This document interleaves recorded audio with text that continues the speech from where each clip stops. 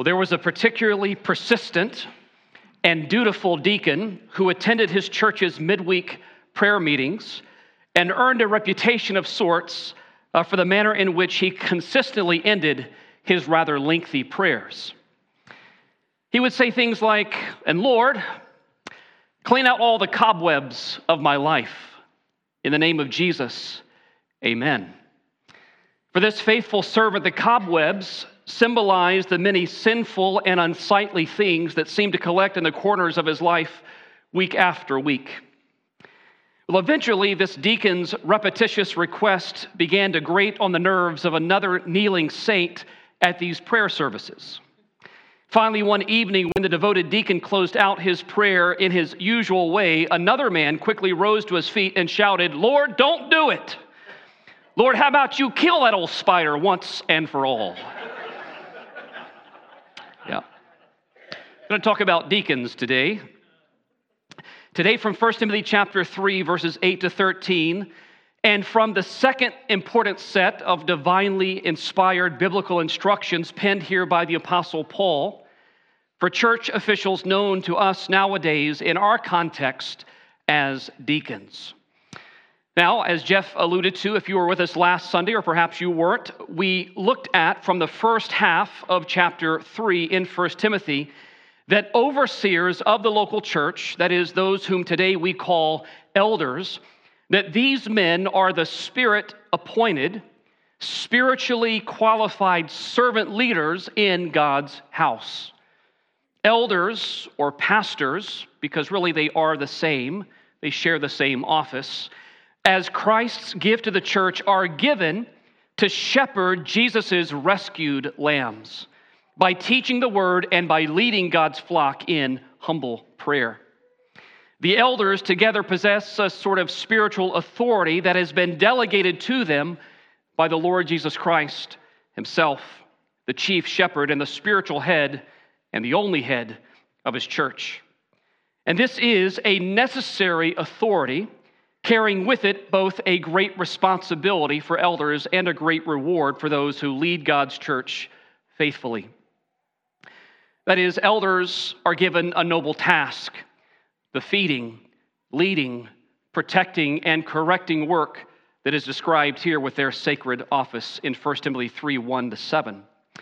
Therefore, we concluded last Sunday that elders of a local church, biblically speaking, are to be spiritually mature male leaders of God's family who humbly aspire to the work, who consistently reflect the character of Christ, who credibly display the effectiveness of spiritual leadership in their home and in their local community, and who possess a bona fide ability to teach accurately, winsomely, and effectively the truth of Holy Scripture. That was last week's message. If you missed it, I hope you'll check it out on our church website.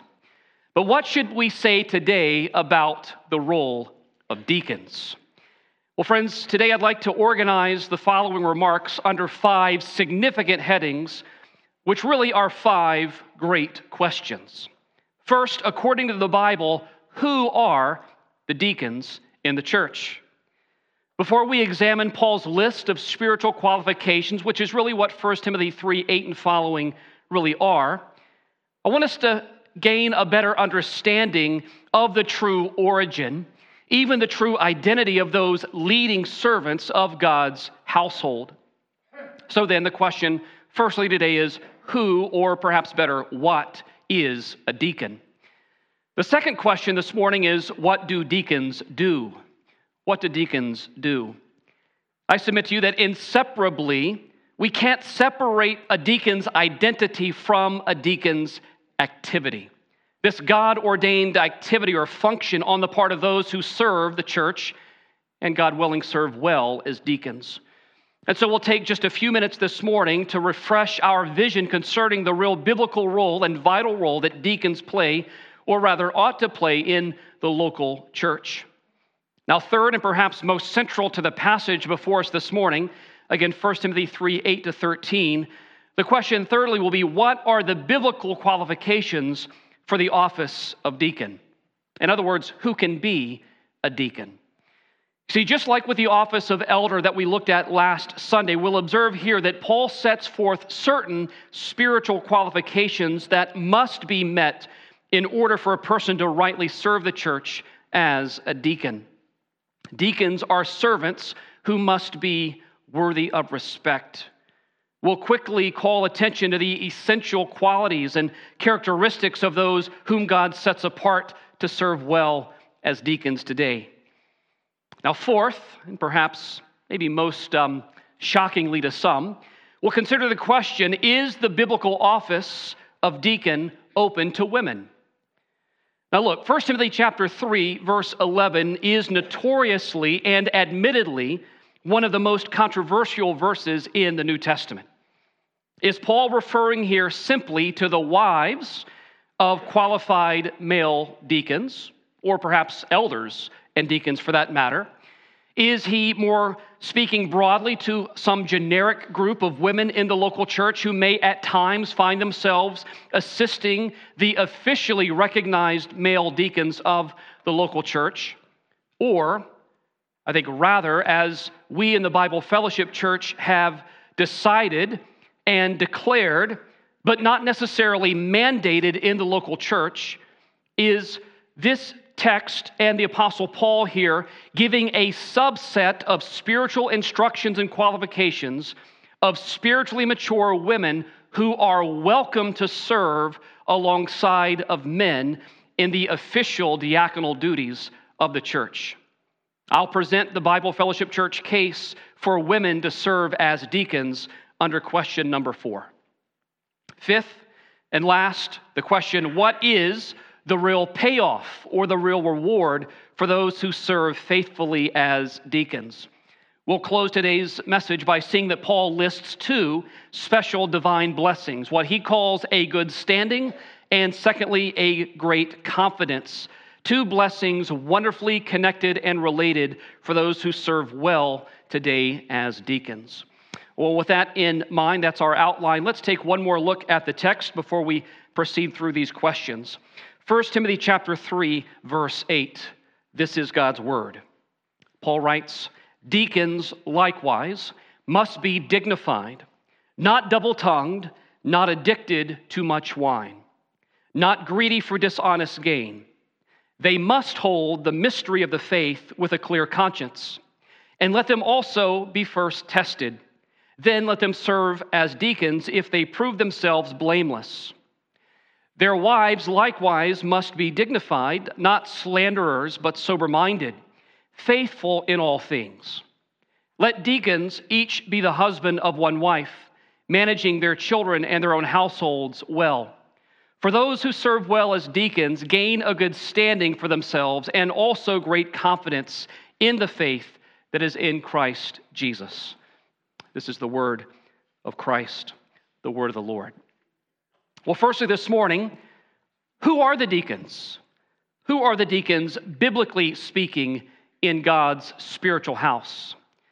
Well, as usual, I think it's a bit helpful to begin with a set of definitions and defining certain terms. You see, the Greek terms diakonos, it's a noun, it means servant, or diakonia, also a noun, which means service, or diakoneo, a verb which means to serve. Each of these terms, as Dr. John MacArthur and many other Bible teachers and scholars have observed, they all describe the ministry of a deacon. In fact, this related word group is employed approximately 100 times in the New Testament, and almost always it relates to some specific type of ministry or service in the church, not always specifically related to deacons.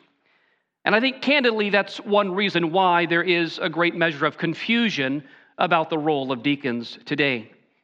Let's be honest, when we look at the New Testament, the really odd thing, and perhaps you've noticed this, as opposed to say words and passages related to the office of overseer or pastor or elder, which again all are the same office, and the Bible says a lot about the role of elders.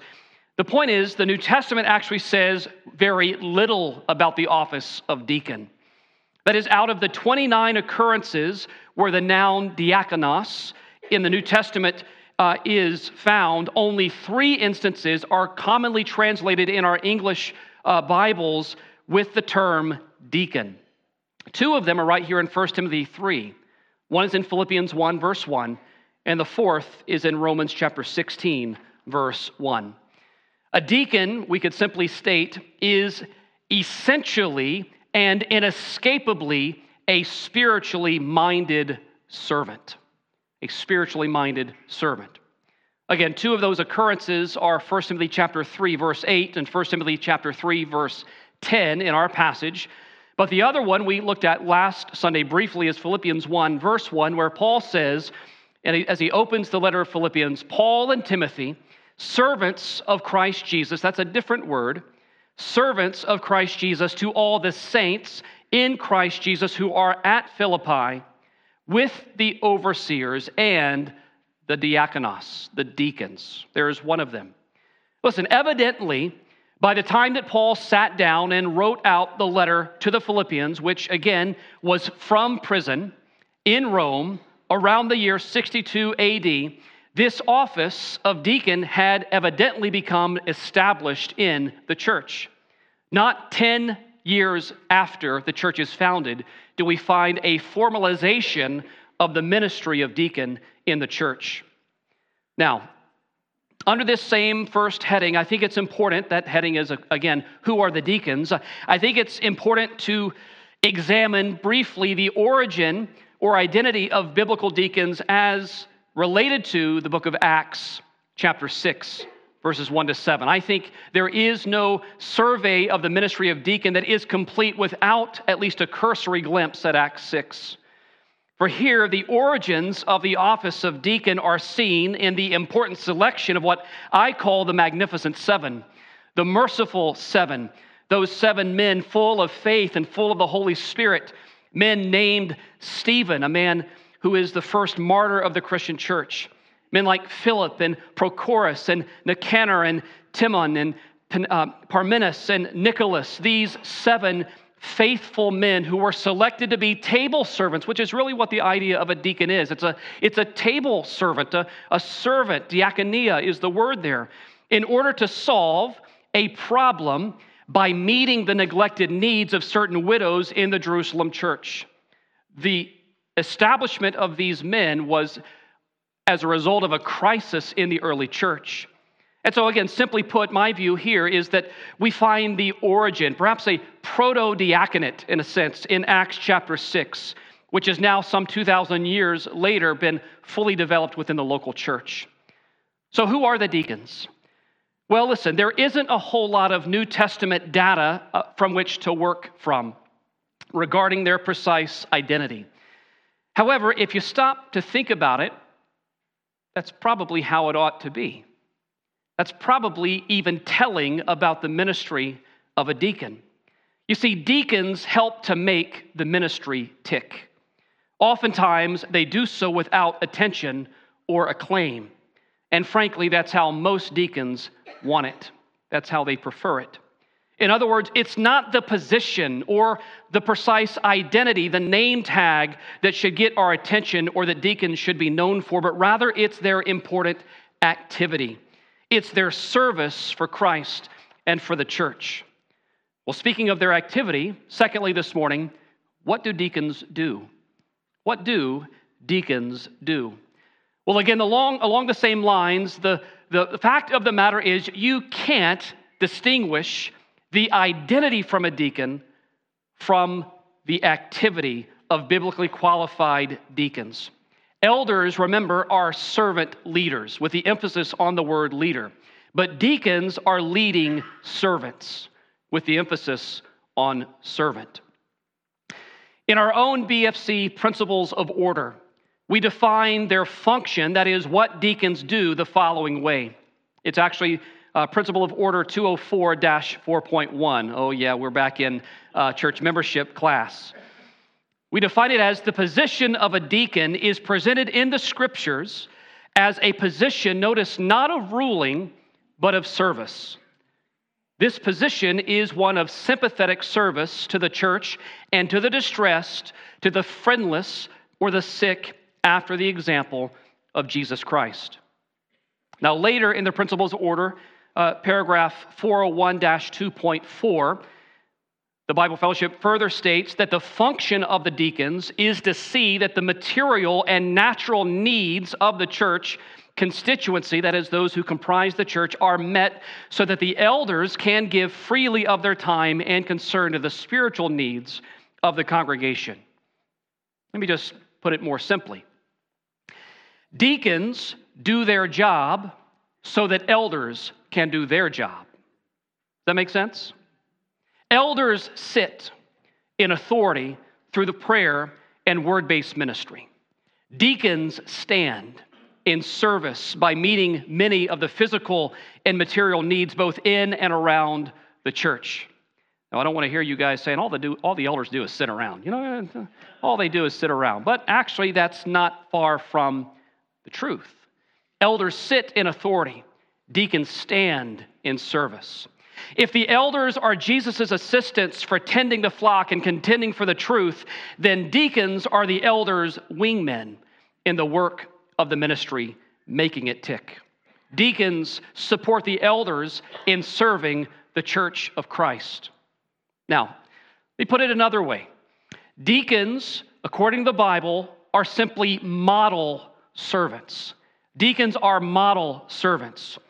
Let me refer you back to our study in the letter of Ephesians, Ephesians chapter 4, verses 11 and 12, where Paul says, Jesus gave the apostles, the prophets, the evangelists, the shepherds and teachers, that is, the elders, to equip the saints for what? For the work of diaconia.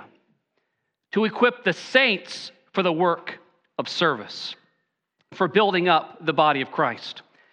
Listen, every single saint is to be a servant.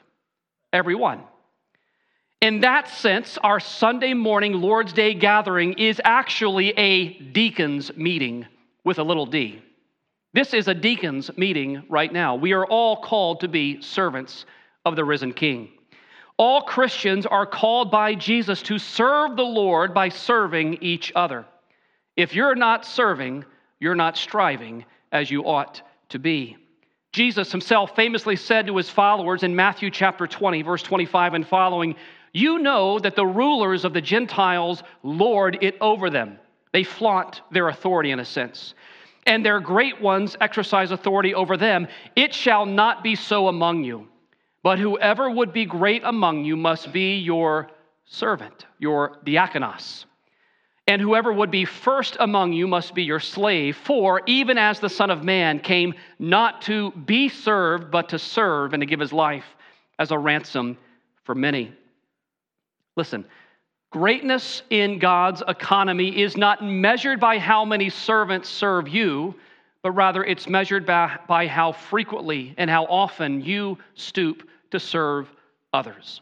If you want to be great in God's sight, take up the towel and wash feet. Serve others. Don't demand to be served. Every member in Christ's body is to serve. However, certain members in God's household are set apart specifically and sanctioned specifically as leading servants, also called deacons, to do a special part of the work of the ministry.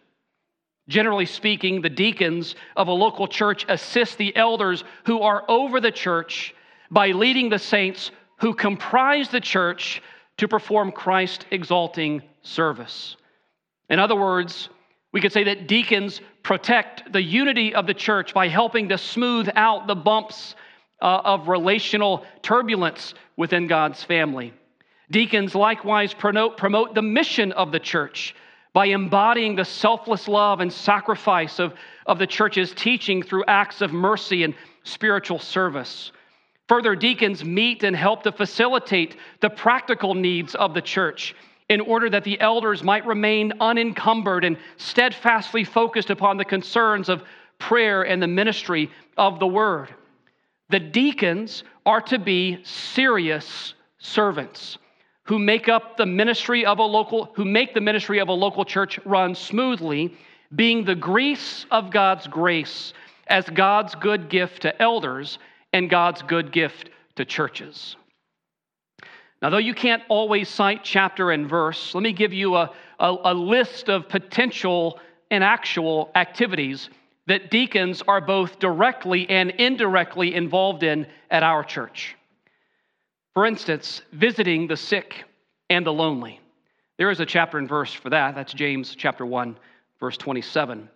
Deacons also assist the elders practically by organizing the ordinances of baptism and the Lord's Supper. Deacons help to facilitate meals and other mercy ministry activities for those in the church who are sick or have had children or a variety of needs within the church. Deacons are responsible often for working the grounds of the church by mowing and fixing and cleaning and repairing and otherwise beautifying the church property, again, both inside and out. And let me again repeat that it's not simply deacons doing all the work, but deacons seeing that all the work is done is the point.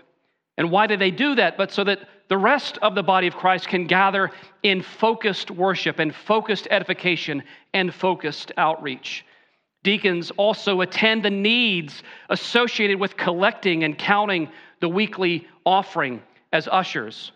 Deacons help to set up tables and chairs for special events and regular ministry activities in the church. They provide assistance for transportation and other logistical needs, again, throughout the week. They organize volunteer teams for children's ministry and youth ministry and outreach activities and other church fellowship events. And as most good job descriptions include other details as assigned, right? Deacons do all of these things. Did you know that? You might not have ever thought about some of those duties in terms of being diaconal duties. Without deaconing taking place in the church, things simply don't get done. They don't get done. Deacons don't do all the work, but they see that all the work that is necessary gets done for the glory of Almighty God.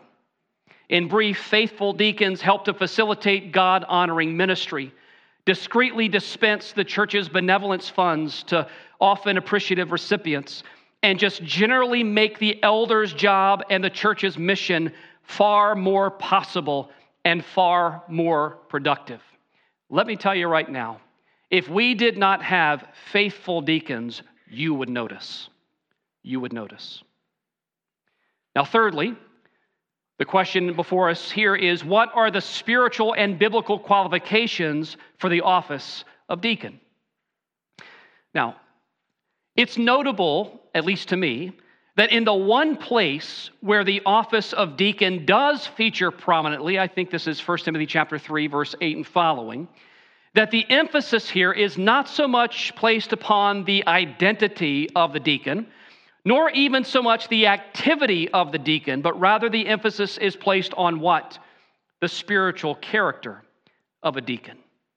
In other words, according to the Bible, when it comes to the spiritual qualifications of elders and deacons, as somebody said, character is king. We want to see sort of the slick people at times. We want to see the movers and the shakers, the charismatic people and the folks that just people are magnetic to them. That's not what the Scripture says and where the Scripture places the emphasis. Rather, the Scripture places the emphasis on the character of a leader.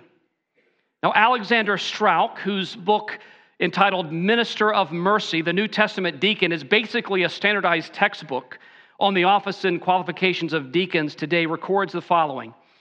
Quote, in a letter dated around 394 AD, a young presbyter by the name of Nepotian, to that person, the church father Jerome, rebuked the churches of his day for their hypocrisy in showing more heartfelt interest in the appearance of their church buildings than in the proper selection of their church's leaders. Jerome wrote to rebuke that, and this is what he said in that letter.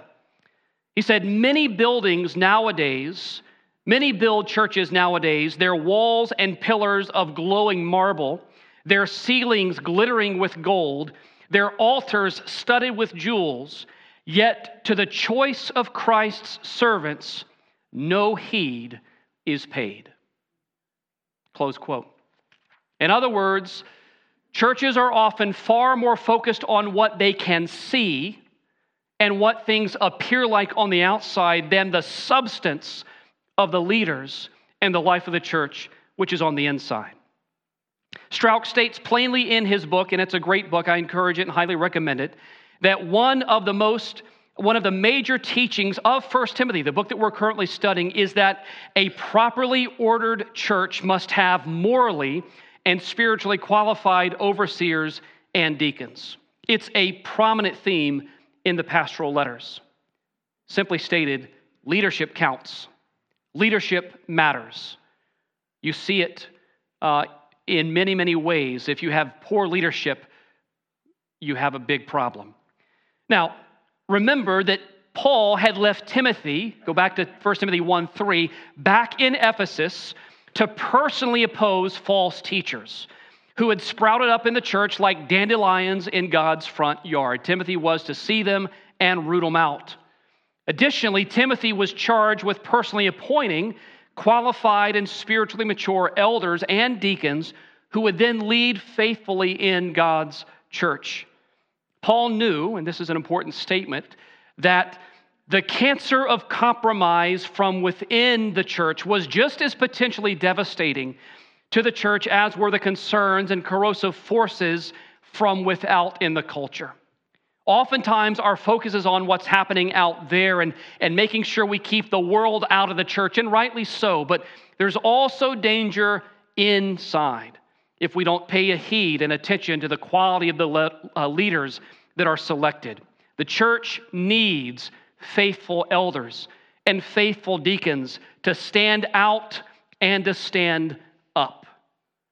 To me, it's interesting to observe, and I'm trying not to make this more than it ought to be, that just as there were 7 men selected who were full of the faith and full of the Holy Spirit to assist the apostles in Acts 6, so too are there 7 characteristics of godly deacons here in 1 Timothy 3. Could be coincidental, maybe not. I don't know. Not making too much of it, although apparently I am, even as I hem and haw now.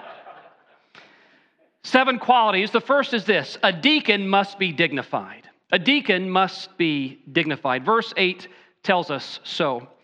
There's a lot that could be said about how Paul's list of qualifications for the office of deacon overlaps and in some ways is different from his list of qualifications for elders. One glaring difference that needs to be pointed out is that there is, for the deacon, no requirement for someone to be able to teach. That's the one glaring, obvious distinction. But another instant observation is actually just how strikingly similar the two lists really are. It's not the varsity and the JV, the elders and the deacons. If that's your mentality, you need to shift your mentality. Deacons may be responsible for practical, physical ministry in the church, but it's still ministry nonetheless. It's still ministry. And deacons are still required to be spiritually qualified and mature disciples of Jesus Christ. Their work matters. In fact, the linking adverb, the word likewise in our English Bibles in verse 8, is significant. Paul says here that deacons likewise must be dignified. Other translations render this that deacons must be worthy of respect or grave people, reverent people. Again, simply put, I think Paul is saying here that deacons are to be serious servants, not just empty suits. Much like the elders' qualification of being above reproach, I believe that the phrase deacons must be dignified operates as somewhat of a header, somewhat of a catch-all category, a summary qualification that the other 6 qualifications will go on to unpack. A deacon, firstly, must be a serious Christian, one that has the respect and demands the attention of others. In other words, Paul says a deacon must be dignified. But secondly, he adds that a deacon must not be double-tongued. A deacon must not be double-tongued in verse 8. What does it look like to be dignified? Well, Paul describes it. For starters, it means that a person to be qualified to serve as a deacon, they must not be at the same time a double-tongued person. God's servant doesn't speak out of both sides of his mouth. It has been observed that basically every characteristic that Paul includes in this list is actually an echo of what he writes previously to the Ephesians. Not double-tongued, I would cite Ephesians 4:29, where Paul says there, "Let no corrupting talk come out of your mouth, but only such as is good for building up, as fits the occasion, that it may give grace to those who hear." Our words matter immensely. Deacons, Paul says, must be serious, respectable servants who are not two-faced, who are not hypocritical or deceitful in their regular dealings with others in the church. In other words, they must not be double-tongued. But thirdly, they also must not be addicted to much wine. That's also found in verse 8. Paul adds that the dignity of a qualified deacon mitigates against excesses or excessive drinking, indulgence in drink or other substances, frankly. Remember Paul's words to the Ephesians about being filled with the Spirit in Ephesians 5:18. He says, "Do not get drunk with wine, for that is debauchery, but rather be filled with the Spirit." A deacon's spiritual seriousness is characterized, at least in part, by their physical sobriety.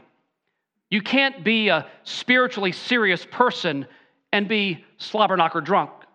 You can't be. In other words, they are self-controlled in speech, and they are self-controlled in their habits as well. A deacon must be serious by being sober. Think about it. As ministers of mercy in the first century, and we'll read of this a little bit later in 1 Timothy chapter 5, verse 23, where Paul interestingly encourages Timothy himself for the sake of his stomach and his frequent ailments. I fear that Timothy might have been a bit of a faint-hearted person at times, that Timothy should no longer drink water only, but use a little wine for his stomach's sake. Well, as deacons who would have had frequent and liberal access to wine or strong drink in their service to the sick and the suffering. Remember, there were no CVSs back in Paul's day to get medicine. They needed to be temperate, self-controlled people so as not to help themselves to the liquor cabinet. An addictive personality or an intemperate person could easily have been tempted to drink to the point of personal embarrassment, or perhaps worse, corporate embarrassment, if they were not self-controlled and filled with the Spirit. Fourth, Paul says as well that a deacon must not be greedy for dishonest gain. I want you to notice that there are firstly 3 negative qualifications that Paul presents. A deacon must not be double-tongued. A deacon must not be addicted to much wine. A deacon must not be greedy for dishonest gain. Effectively, Paul says that the dignity of the office requires a person not to be greedy for money for filthy lucre, as the King James translation puts it. Takes me again to Ephesians chapter 4, verse 28, where Paul says, "Let the thief steal no longer, but rather let him labor, doing honest work with his own hands, so that he may have something to share with anyone who is in need." Consider again the ministry of a deacon, especially in Paul's day, how they could very likely, almost certainly have been involved in the handling of money. Therefore, it was imperative that those who were dependable, who were serious and trustworthy people were entrusted with the office of a deacon. Fifth, in terms of qualifications, a deacon must hold the mystery of faith with a clear conscience. Now, following the list of 3 negative requirements, immediately follows 3 positive requirements. And the first, again, is that deacons must hold firmly to the mystery of faith. Secondly, deacons must be tested and then allowed to serve if they prove themselves blameless. And thirdly, deacons must demonstrate a measure of faithfulness in their home as demonstrated in their devotion to their wives and to their children. Now, the phrase holding to the mystery of the faith with a clear conscience. I think that simply means that a deacon must be faithful to the gospel. A deacon must be faithful to the gospel. Paul had said in Ephesians chapter 3, verse 6, that this mystery is that the Gentiles are fellow heirs, members of the same body, and partakers of the promise in Christ Jesus through the gospel. Though a deacon, listen, is not necessarily a teacher, you can be a teacher while also being a deacon, but you don't have to be a teacher if you are a deacon, as opposed to you must be a teacher, or at least able to teach if you are an elder. This person still occupies a sacred trust and a position of responsibility in the house of God. And as such, a deacon must be fully devoted to the gospel of Jesus Christ. In other words, they must hold tightly to the mystery of faith, the verdict of Jesus' victory over sin, death, and the grave, and his resurrection from the dead. And they must do so with a clear conscience. That is, they must know intimately the one who they serve faithfully. The sixth qualification is that the deacon must be tested. If they prove blameless, then let them serve as deacons, Paul says in verse 10. Now, basically, the idea here is that either through a formal process of evaluation or by simply having a period of examination and getting to know the person who may serve as a deacon, that Timothy and other leaders in their day and in ours must test. The idea behind that word is examine, inspect, or evaluate a prospective deacon's life. I recall 1 Timothy 5:22, which says to Timothy, "Do not be hasty in the laying on of hands." Now, this almost assuredly has to do with the public recognition, the installation that we even saw last week with Brother John, of elders and deacons in the local church. Do not be hasty with the laying on of hands. In other words, don't formally acknowledge someone's service too quickly.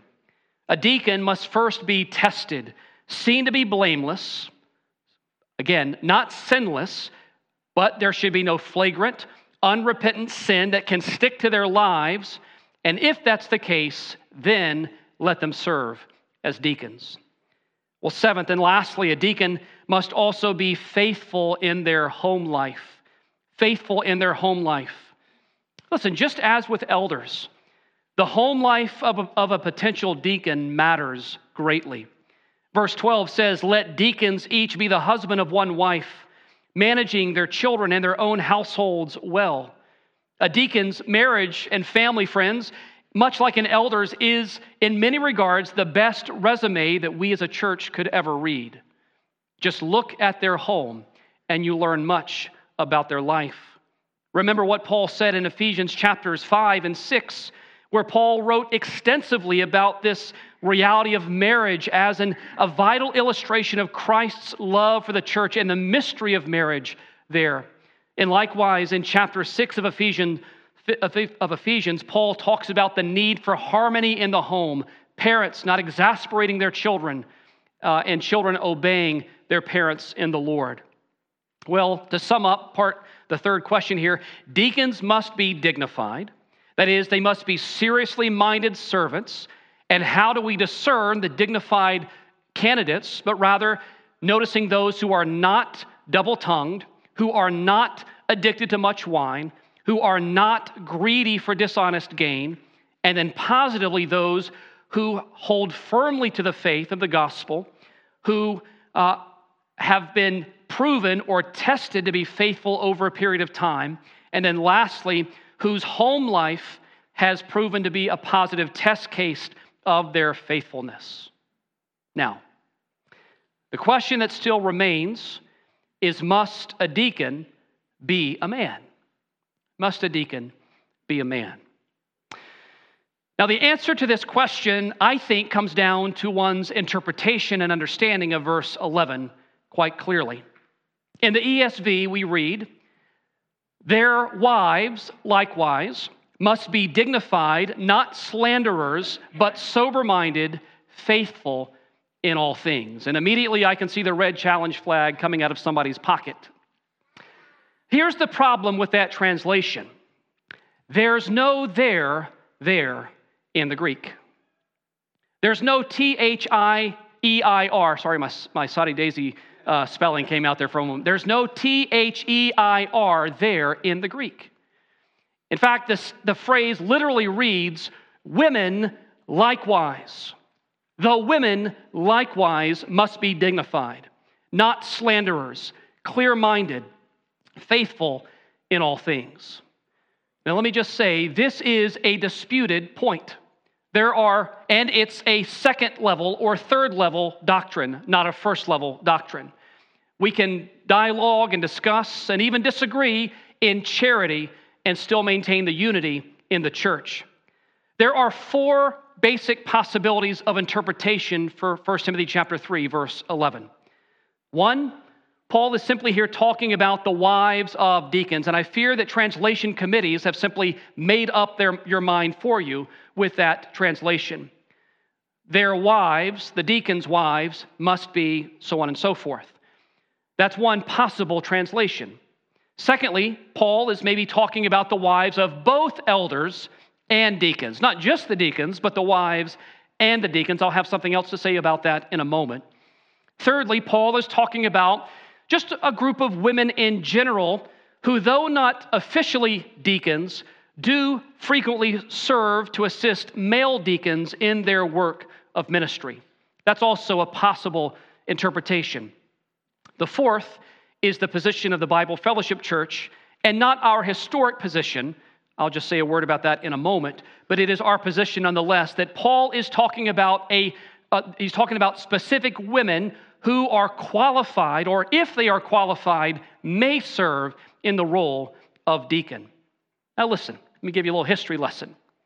Nearly 20 years ago, in the years 2005 and 2007, the report of the study committee on women serving as deacons in the Bible Fellowship Church concluded that the answer to the question, can women serve as deacons in the local church, is yes.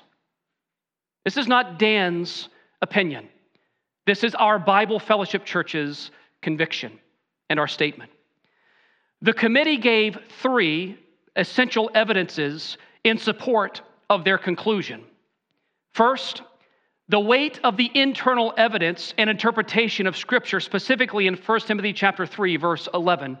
But also they cited Romans chapter 16, verse 1, that we'll look at in a few moments, where Phoebe is called a diakonon, a deacon.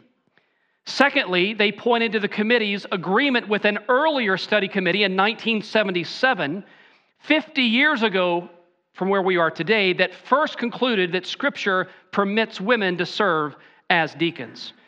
And then thirdly, they pointed to the place and practice of women serving as deacons throughout church history in support of their position. Let me just say this as an aside. I am so grateful to be a part of a denomination that doesn't rest on past scholarship and our laurels of yesterday, but rather we have the Bible open and we want to be faithful in our day to what the Bible says. Amen? Praise God for it.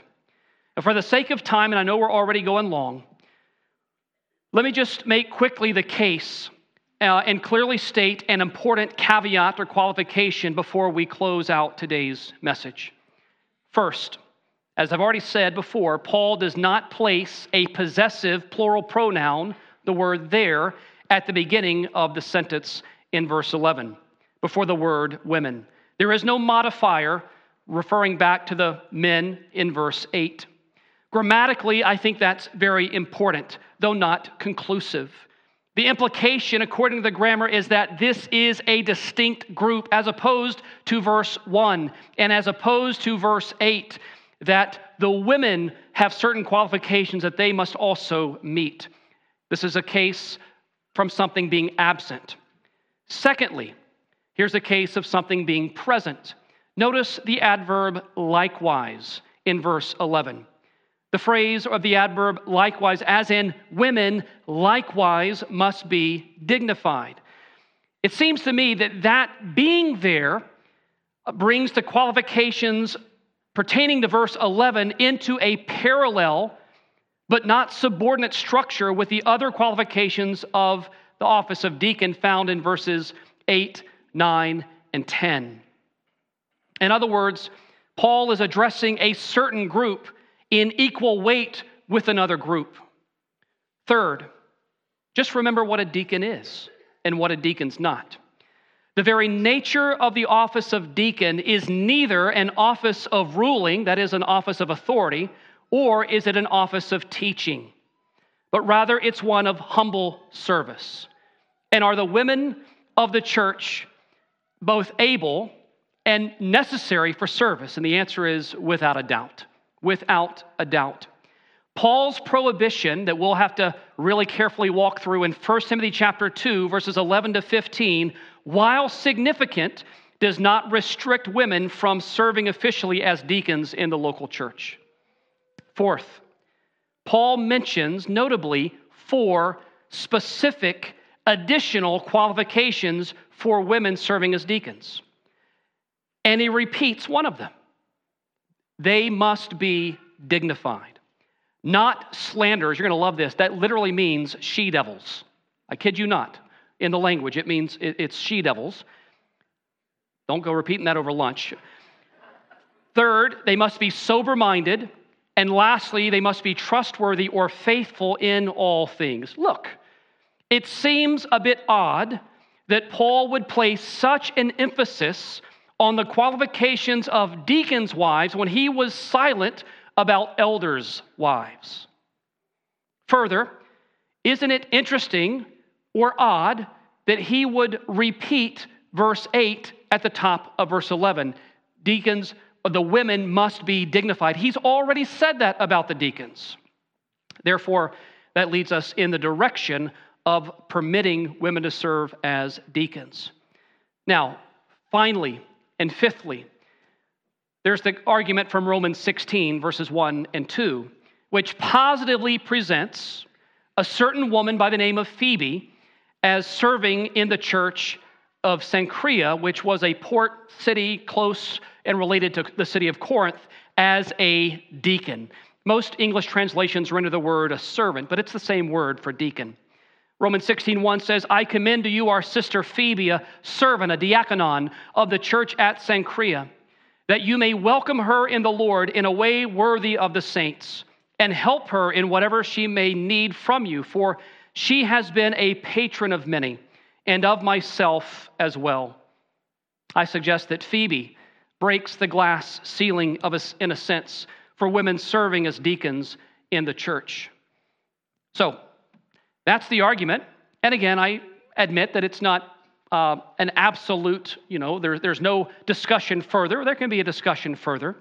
But here's the clarification that I want to make before we come to a close. Basically, 50 years ago, the Bible Fellowship Church formally recognized that the Bible seems to permit, and does permit in our denomination, and that church history has long practiced women serving as deacons. 50 years ago. 20 years ago, we made it formal in a position paper that was received at annual conference. But this position does not demand that local BFC churches have women as deacons. You may, as a local church, have women serving as deacons, but it is not required that you do. I believe the BFC was very wise in making that statement, allowing local boards of elders, to knowing their context, to graciously and boldly lead in that decision for their local church. That's the caveat that you ought to know. We may or we may not. And frankly, personally, I'm for it. I'm for it. Even though we don't currently have women serving as deacons, I'm personally for it, but I'm just one person. Your elders are going to be talking over the next year about this particular point. I'm for it, but the truth of the matter is, I'm also so grateful to God that we have a church that is filled with deacons already. We have a church full of faithful men and women who are serving Christ and helping this ministry hum for the glory of God. Just most of them are not recognized formally as deacons. And that's, I guess it's okay, but I don't think it's what's best, and we'll see what happens. Prudence and careful conversation and perhaps a bit of persuasion is required if we're going to move to a new place where the sisters of this congregation who are spiritually mature and biblically qualified are welcomed to serve as deacons.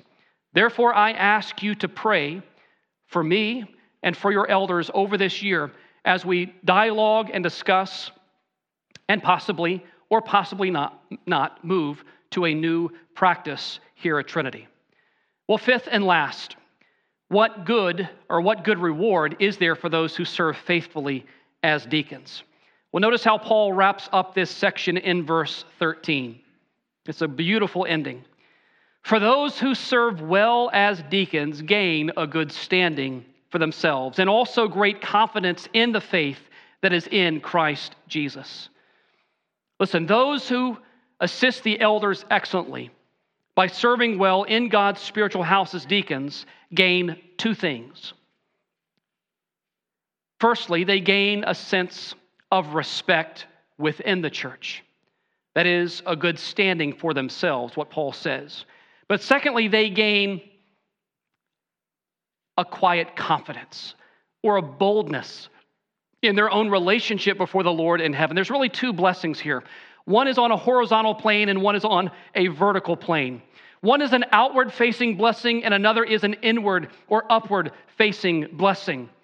There is respect to be gained and there is reassurance to be gained for those who serve well as deacons.